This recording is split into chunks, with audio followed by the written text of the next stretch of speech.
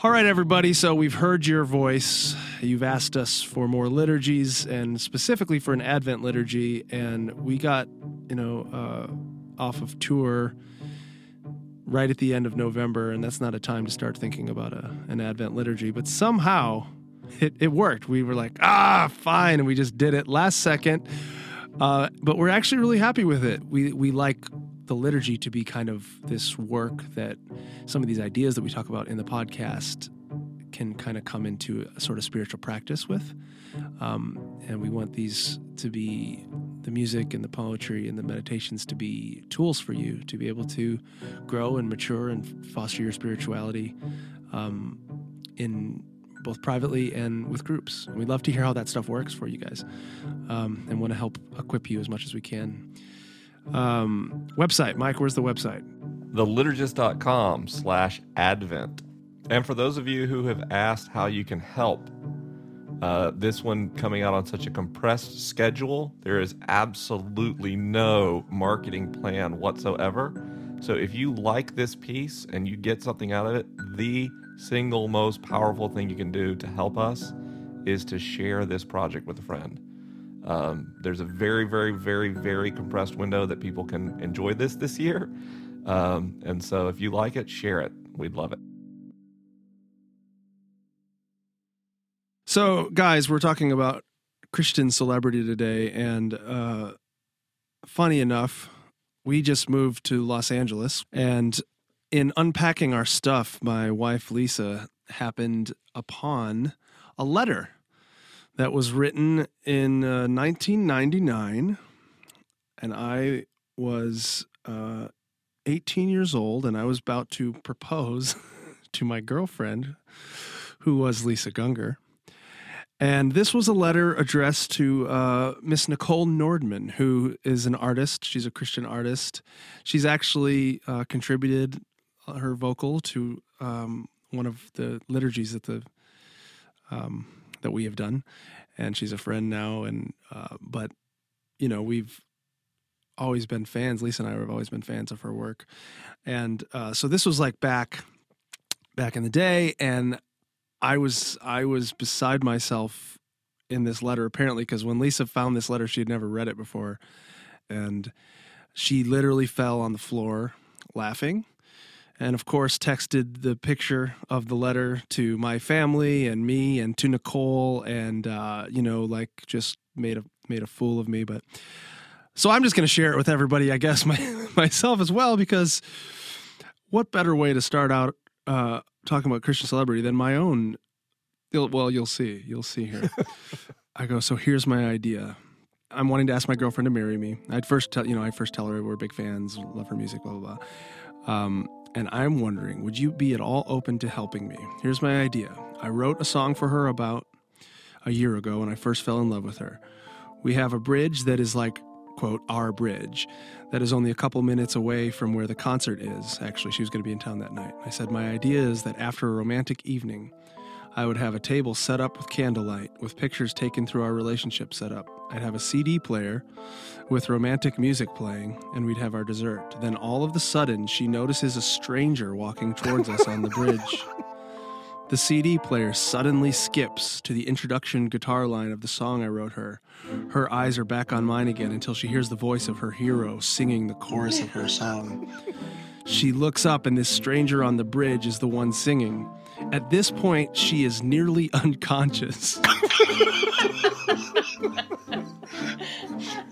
but is snapped back into reality and then back out again when at the end of the song there is a new verse that she's never heard before, sung by her kneeling boyfriend at her feet, which ends with the words, Lisa, will you marry me? I think my girlfriend may just die if Nicole Nordman, her favorite singer in the world, sang her song. And then it goes on and closes, and my email address at the time was jazzalot@hotmail.com.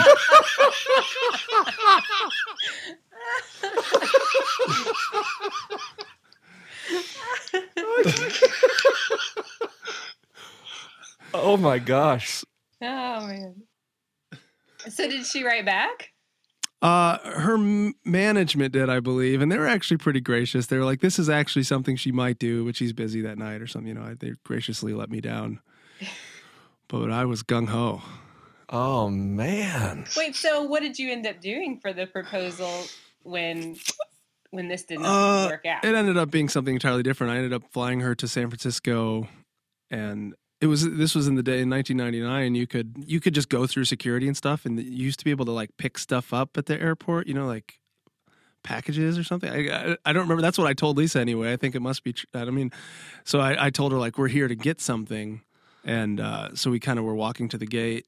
And she wasn't expecting to get on a flight, and I just pushed her into the gate without her even seeing. I was like, "Oh, look at this!" And I like brought her into the jetways. We were like the last ones to board. She's like, "What are we doing?"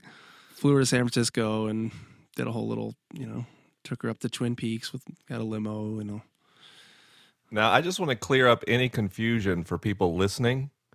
The male voice that told you the story about the letter is a guy named Michael Gungor. He used to be on the program. He's come back after a long exodus. And the lovely lady's voice is Rachel Held Evans, who's joined us to talk about the very strange phenomenon of Christian celebrity. Did you say who you are? I'm Science Mike. Everybody knows that. I asked our readers for questions, and the first thing I got back was, do your guests find it ironic to be the celebrity guest in a podcast about celebrity? And then the very next comment was, can I have your autographs? So I'm really excited that our people are going to get this. But yeah, it's freaky. This actually all came about, the idea for this episode, because Rachel was Facebooking or tweeting or something. I don't remember. Oh, I was tweeting because I got pulled into the middle of this where she had kind of expressed some like antipathy towards guruism. And I think was having a conversation about that in the context of Rob Bell, and everybody's talking about him because of the Oprah show. And then a couple of people on Twitter kind of told her she shouldn't be questioning Rob because he's on the team. Yeah, they said it would be bad for the team. And of course that got me a little, I don't like that sort of tribalism thing. So yeah, but I mean, I understand what they were saying. They were saying, criticism can do more harm than good. And I wasn't even really being critical of Rob. I was just kind of like responding to an article somebody else had written. But I think the whole Rob Bell goes on Oprah thing has kind of kicked this whole conversation into high gear. Because it's, Oprah sort of is the celebrity. I mean, it doesn't get more celebrity than Oprah. So I think what people are trying to process is, okay, well, now that Rob Bell is hanging out with Oprah and doing a show on Oprah Winfrey Network, what does that mean? And I think people are weird about it because we're weird about celebrity. Or Mike, you're friends with Rob, right? And when you and I got to talk not long ago, you were saying like people assume you know Oprah now. Oh yeah, it's super awkward. Like it's, well, you've met Rob and you hang out with Rob, so clearly you're at dinner parties with Oprah, which is loony. So Mike, what I really would like to ask is if you can get my next book on Oprah's book club, please. Yeah, it's crazy. It's crazy. Well, so I have a bunch of sciencey thoughts, and then we can get to the meat of it after that. Like, people are weird. Human beings are weird. And to talk about Christian celebrity, like what is celebrity really? Where does that come from? And why are we so obsessed with celebrities? Basically, a celebrity is anyone who is widely or popularly known. And I like to think of celebrity as a ratio. And that ratio is the number of mutual relationships you have to the number of parasocial relationships you have. So mathematically, your fame could be expressed as a ratio or a fraction. Let me explain that. A normal relationship is a relationship with someone that you know them and they know you. Now, they might not be symmetric, but you've actually learned about each other through conversation and interaction. A parasocial relationship is a psychological term for a relationship where one party is unaware of the other. Sometimes we meet people and we already have a relationship with them.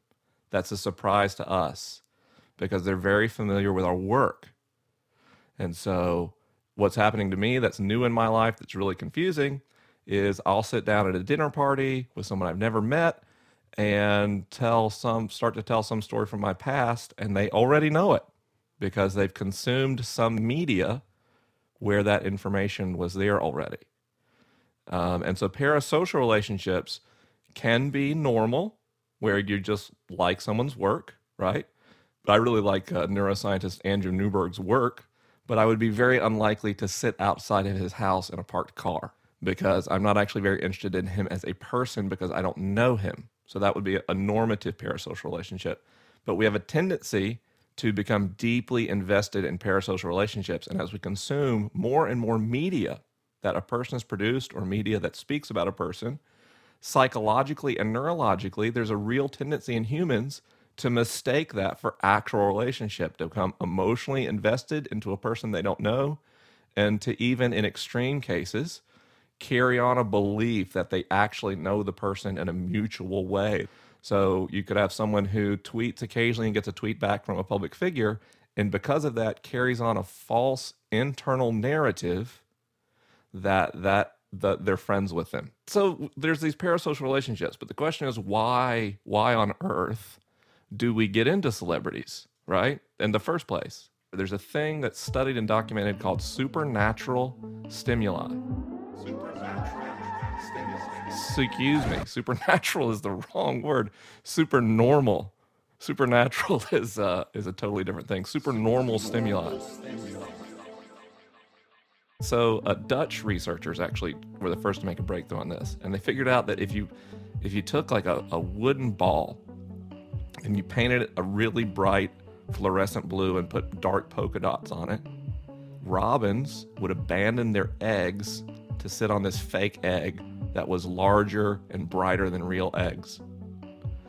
And then they figured out that other types of birds, if you made a little wooden chick and you made its mouth brighter and redder than a real chick's mouth, they would starve their real babies to try to feed this fake chick because their brains were going for the better than normal stimulus.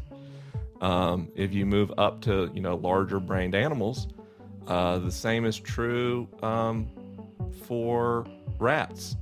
Rats will try to eat food items that are so rich that they're rapidly detrimental to their health because they're super normal. They're beyond anything that would occur naturally.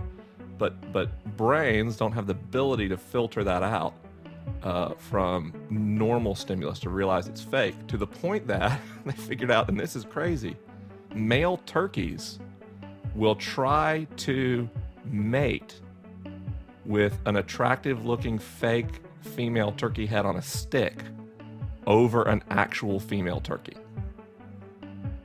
So now when you think about celebrity in modern society, amped up by Photoshop and social media, we go, no woman looks like that. No man looks like that. Plastic surgery? Are you kidding me? Nobody's eyes are that big.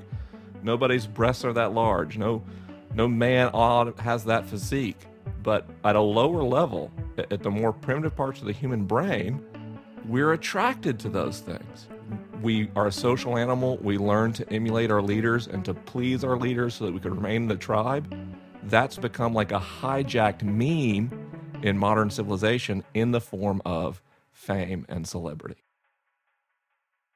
I read this book about the history of fame years ago that this guy was arguing was that there was always like notoriety and respect, but it was often more for like the office of a person or what the person had done or where celebrity of an actual or real celebrity is a pretty late development and really started taking off with movies. You had these larger than life figures. You were in these love scenes and you are staring at the face of just these beautiful people and you were like right there, and all of a sudden there was like this cultural where everybody felt intimate with these people in a different way. The earliest celebrities were the most successful members of tribal people groups.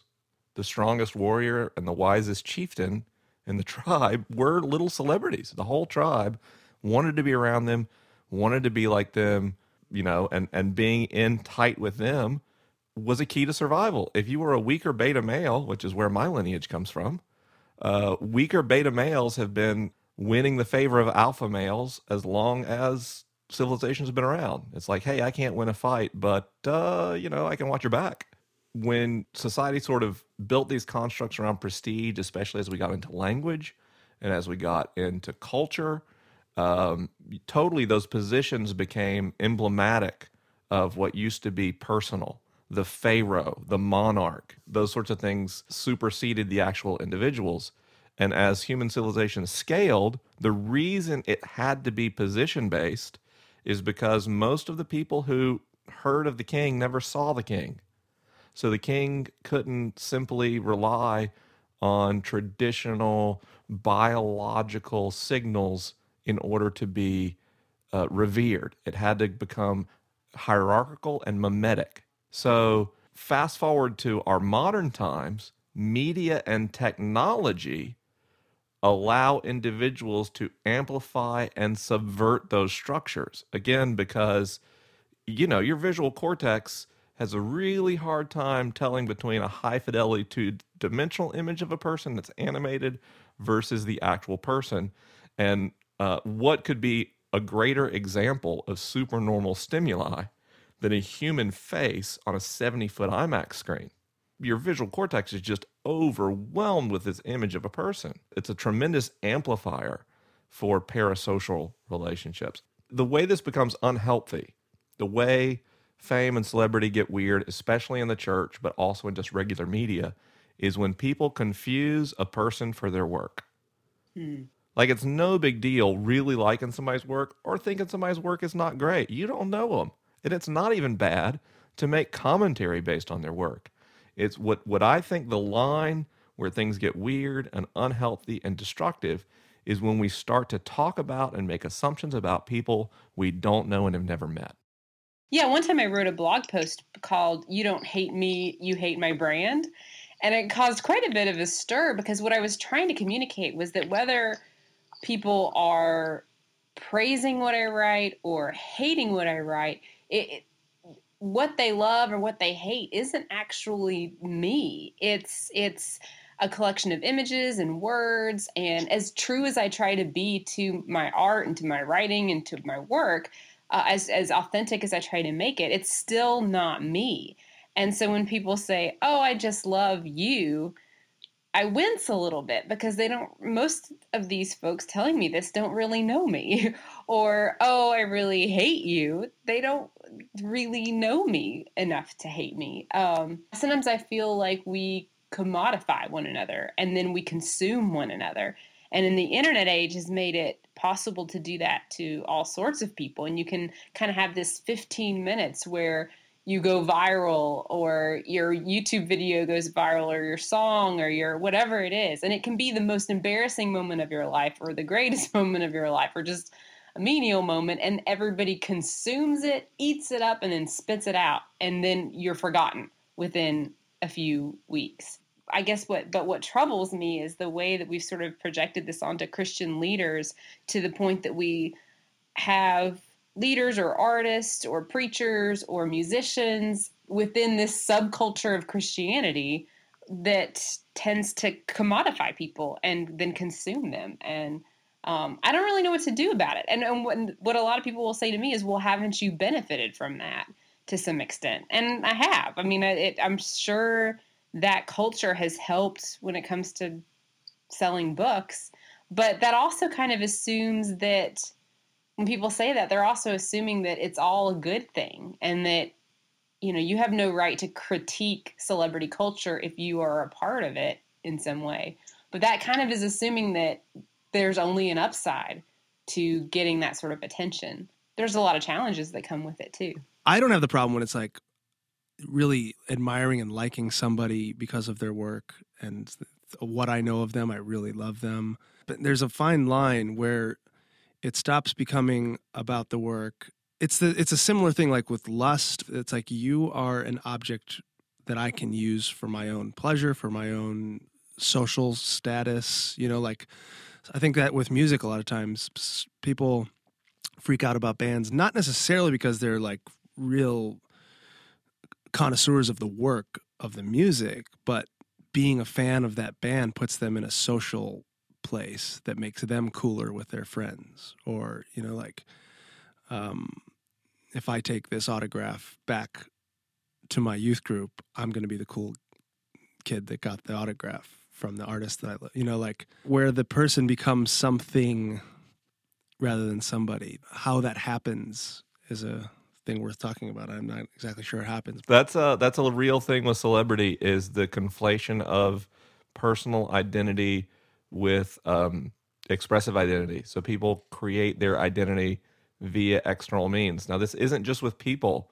Exhibit A, white earbuds connected to an Apple device. That makes a statement about who I am. My Nike shoes make an expression about what I believe about the world, just as much as my Spotify playlist, and for the cerebral types, the books on my bookshelf. Now, some of this is normal and natural and healthy and just fine. But when people are going through some phase of identity adjustment due to trauma or development, think about divorce, think about adolescence, natural life changes, traumatic life changes, death of a loved one.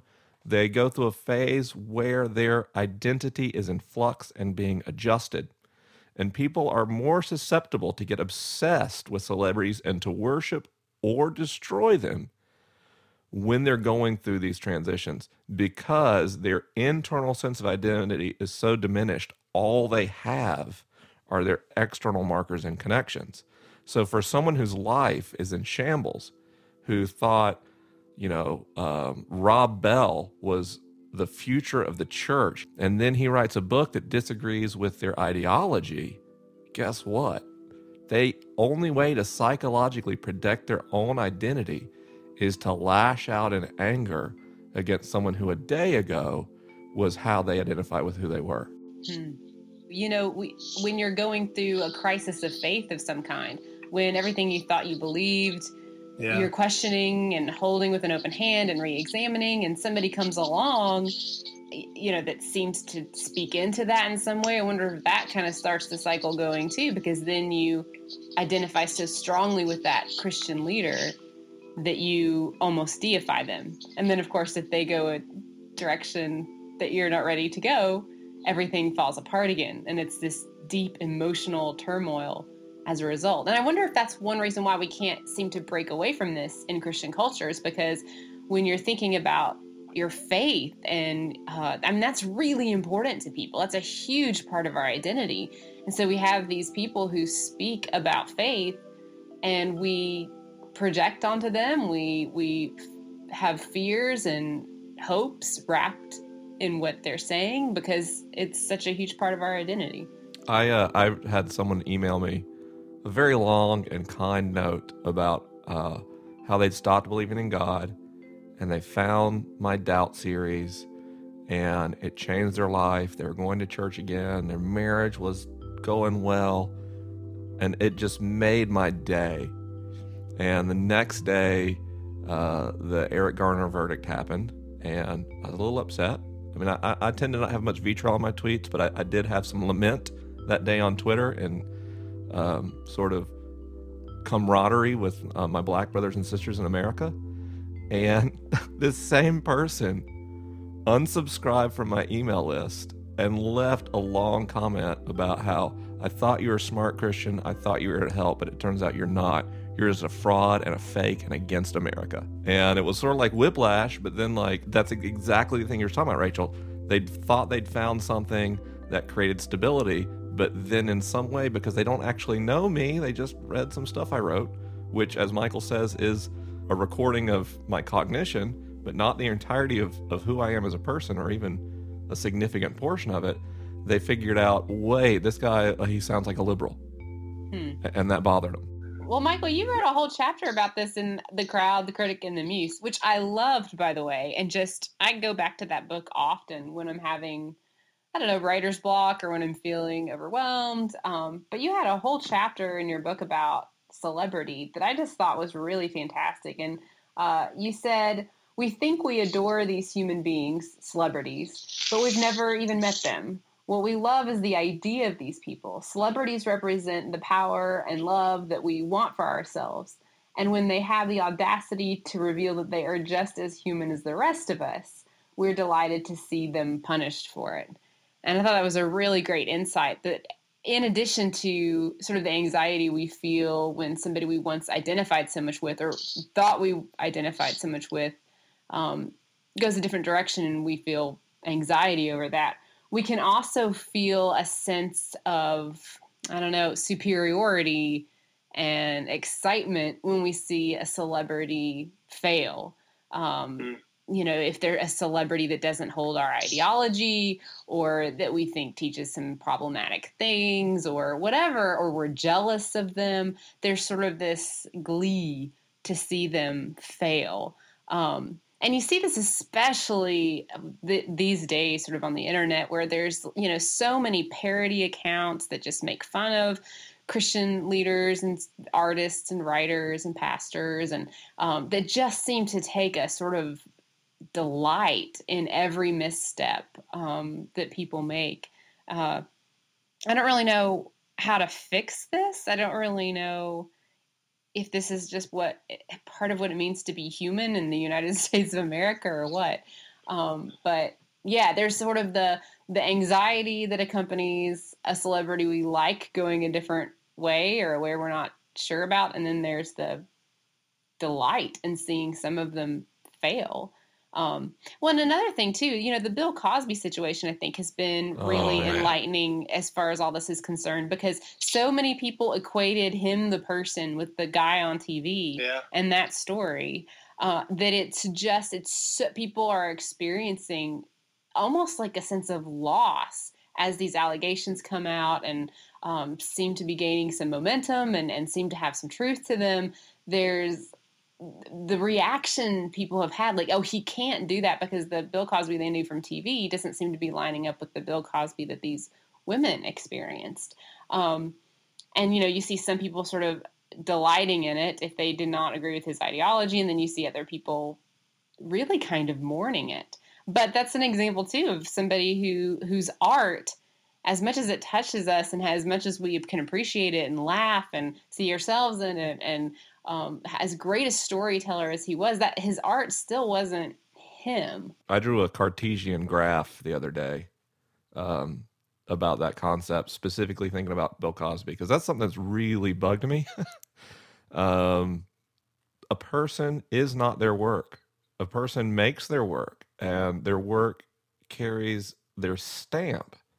But a person is not their work. And the way I know that is you can have people who are basically good character, of integrity, who make good work. And you can have good people of integrity who make really bad work. But you can also have just real shyster, unethical, evil people who make fantastic art. And then in like the worst case, you have a terrible person who makes terrible art. And it's sort of this quadrant, right? So what happened is that the grief comes from, we thought Bill Cosby was in, you know, the top right, and it turns out he was in the bottom right. Good work, but not the hero we believed him to be. Now, so what the question for me is, does that undermine his work? Does the number of Americans, white Americans, who questioned their stance on race based on that TV series, to what degree is that diminished based on these allegations? The degree to which he was a role model and a source of inspiration for young black children who had never seen someone who looked like them in a starring role in a primetime television series. Those things are still true. It just turns out it's also true. Apparently, it appears that he was doing some very, very awful things to women frequently.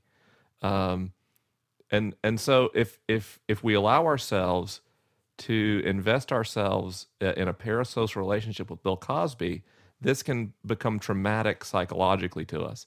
However, if we maintain what I think is a more healthy mentality of appreciating people's work or not, then we're less likely to be personally devastated or to lash out when people stumble. That doesn't mean I think we turn away and ignore the issue. I think anytime suffering or abuse is happening, it must be addressed. I think this thing is just so foundational to how so many of us live in society with how much we are impacted by this idea of celebrity, and that what some people say is elevated over what other people say. And if we put our, down to our very local church pastors, that we expect something of them that is never true. It's not like everybody's got something going on that we would be disappointed in if we knew, like everybody is human and everybody's got their struggles and everybody's got their days that they're not going to be the hero. They're going to be the villain on some days, like everybody. And we don't want that. We don't like people we don't like our leaders to be human beings that are flawed. And in a healthy way, I think all of us should be disappointed and even angered by the Bill Cosby situation. But it's some guy that we appreciated some of his work, and we found out this guy was doing really awful stuff.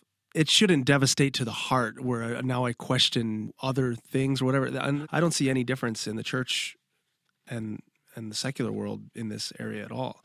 I think the church has just used religious language, and actually sometimes it's worse, I feel like, in the church, because you have the religious authority bestowed upon celebrity. Yeah, it's the view that not only is this person famous, they're famous because God wants them to be successful because they must be teaching the truth. Yeah. Like if we like somebody and we like what they have to say, we'll say that their celebrity is a gift from God. If we don't like what somebody says, then we say that their celebrity is just them selling out and them capitulating to culture or bowing to pressure. When I guess maybe it's just, I'm trying to say that how we feel about sort of well-known figures says a lot about ourselves and what we value, and speaks to a lot of the tribalism, which I think is kind of what's behind so much of Christian celebrity. So, folks who are kind of in the Rob Bell corner, or at least maybe just see the world in similar ways, or his work has helped them. It's almost like now they'll defend him no matter what he says. Cause he's, it's like that person telling me like, hey, get in line. It hurts the team. I never signed up for Team Rob, I like his stuff. I really do. But I don't see him as above criticism at this point. I don't see myself as in a tribe. So yeah, I think maybe that if we could address some of the tribalism, I think that could really help. I mean, if we were able to just to accept that everybody is flawed and capable of doing bad things and making mistakes, and if we were able to sort of judge too the difference between somebody whose theology you might not 100% agree with and somebody who's doing abusive things or teaching abusive things, that would help too. Unhealthy admiration or unhealthy disdain. That's where it goes. Like, I don't care if the church is full and men are going, if there's abuse, but that doesn't mean I know anything about the guy doing the abuse. I'm just going to take that opportunity to have a conversation about abusive spirituality. And, there's this other tendency that's not as related to celebrity, but related to the way we invest ourselves in ideologies. And people have this tendency to invest in increasingly weak test cases to prove their devotion to an idea. So if I like Apple, I love Apple's crappiest product because that's how much I like Apple. So ideologically speaking, the same thing can happen. People can pick questionable characters or questionable situations in order to show how deeply they believe in an idea. And that's a completely unconscious process, by the way. To me, this is actually something that can change pretty easily. Yes. In people's hearts and minds, because a lot of it is just seeing it. Like, if you can see how steeped our culture is and how we personally can get in this way of thinking. And when you start realizing, why am I mad at this person that I don't even know? Like, why am I spewing all of this vehement stuff on this blog about this person that I don't know?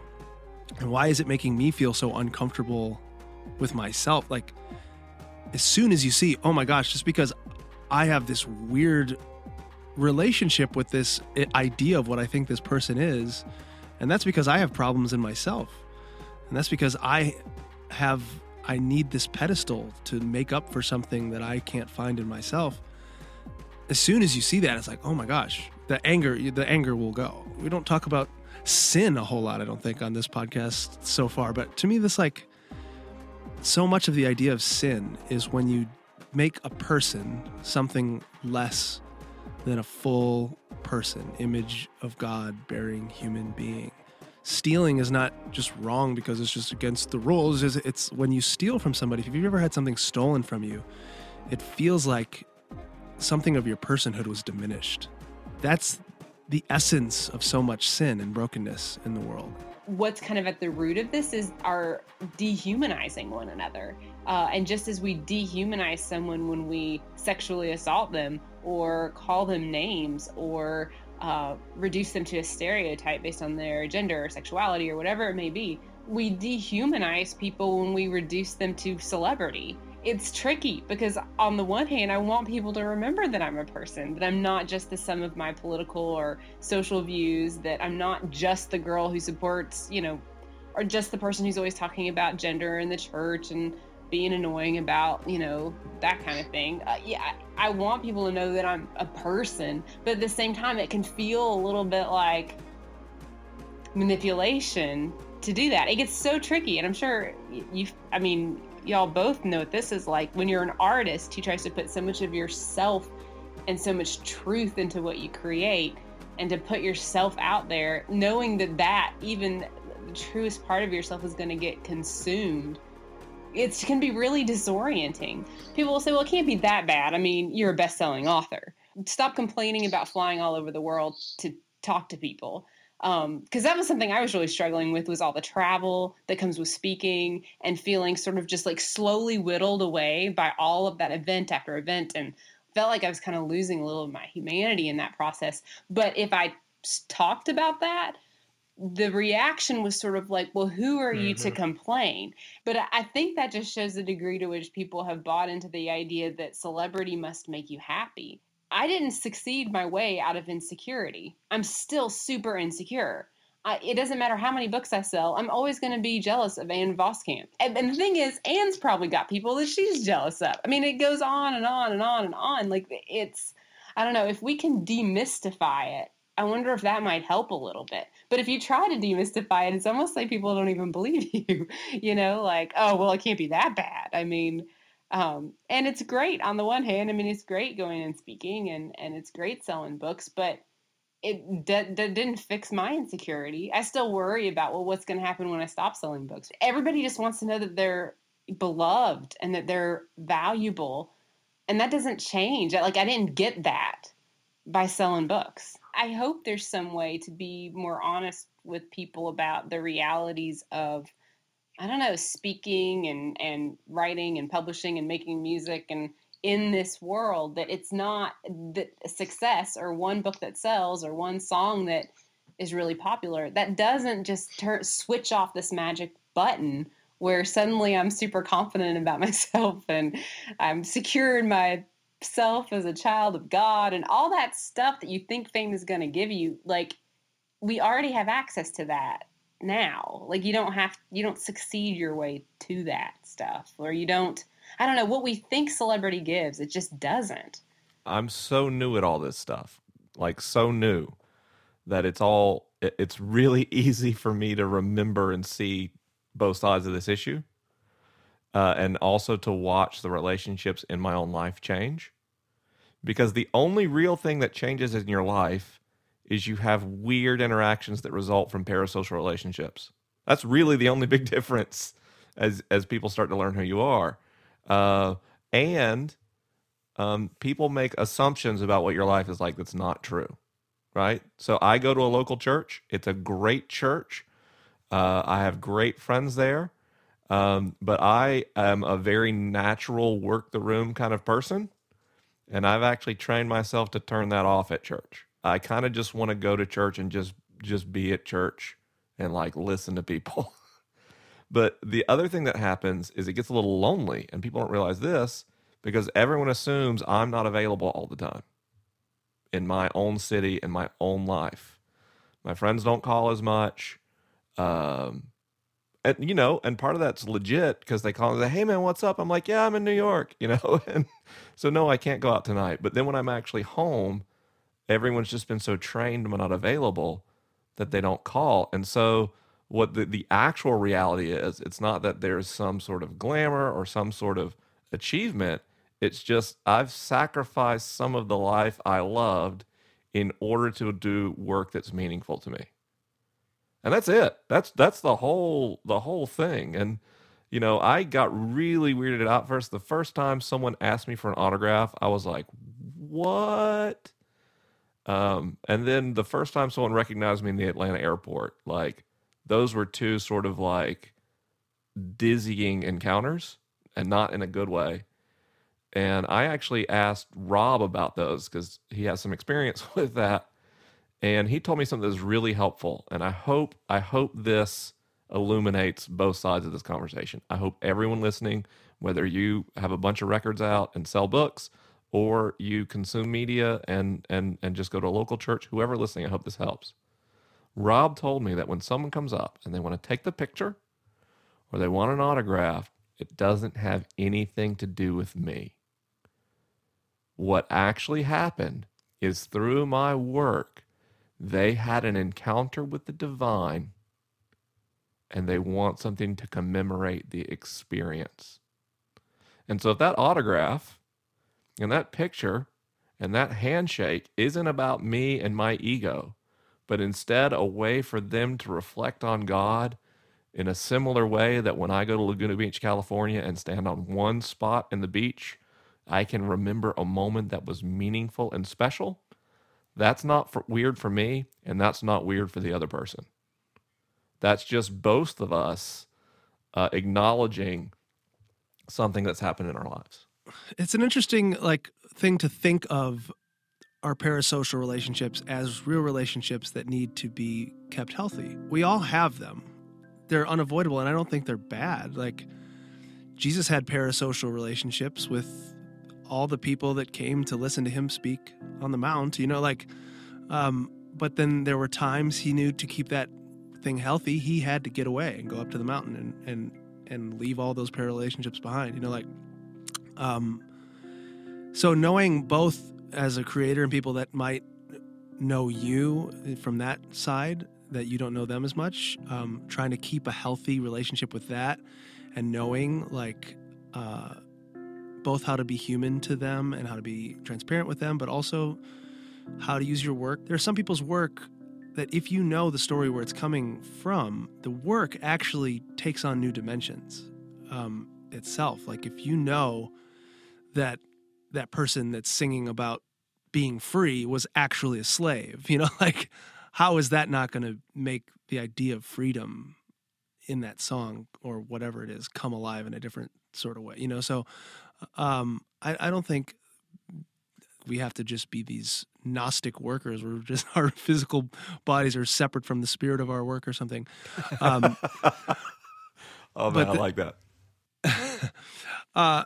But maintaining healthy relationships both on the creator side and then on being a fan. Like I'm a fan still of people's work, but the more I've kind of seen behind the curtain of celebrity, on being on the other side of it in some interactions, I want to be a fan, a person that respects other people's work, the person in the line that wants the book signed, that's going to try to bring some humanity to that interaction still. I wonder if this speaks to just the general collaborative nature of art. Art isn't just merely something that you make and then gets consumed by people. It's like the consumers, if you will, also are part of the process. Like what they do with your songs, whether that's like they have a memory associated with it from a road trip they took driving across the country with their friends, or like it's really truly collaborative in nature. And it's true for art that's about faith too.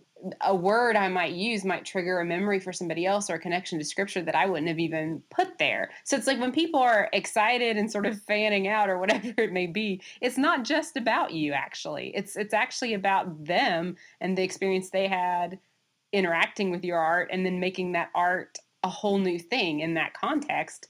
And so maybe we can just kind of enjoy that, just sit back and enjoy it. Like if I can divorce it from like, oh, this is weird. They're super excited, but if they knew that like, what a slob I am and how I can talk back to my husband and, like that I'm just this person, they wouldn't like me as much. But it's not really about me. Like Rob says, it's more about their experience and us coming around this writing or this song or this sermon all together and bringing our own experiences to it. So where we're at here, if I'm following along, celebrity, not good or bad, ultimately, not a value call. What we all should strive for as people who make things and people who consume things is fostering healthy relationships, be they normal or parasocial, and helping others to do the same. Is that a fair assessment of where we've gone? Yeah, I feel like I learned a lot from this, actually.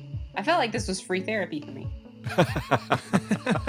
We didn't really answer any questions. Well, I mean, I was reading them, and we answered a lot of them without reading them. I mean, there's a couple that were addressed to you guys by name. And actually, there's one that's really good. I'm gonna give this to you from a reader on Twitter. Rachel, how can you cope with haters without hating back, especially when meeting in person? Well, I mean, the thing is, my mantra with the whole, and haters, I actually don't even like that word so much because it sort of reduces people to, I don't like a world that reduces people to fans or haters. It's just like most people are just people. So all people are just people. That can be kind of dehumanizing. But as far as people who are strongly critical of me personally, my whole mantra with that is thick skin, tender heart. And I got this from Dan because one day I'd had a big, ugly blow up on the internet. I guess it was probably with some Calvinist or something, and hadn't gone very well. And people, it had just moved from like a debate, like a healthy debate on something, to just people being pretty cruel and really mean.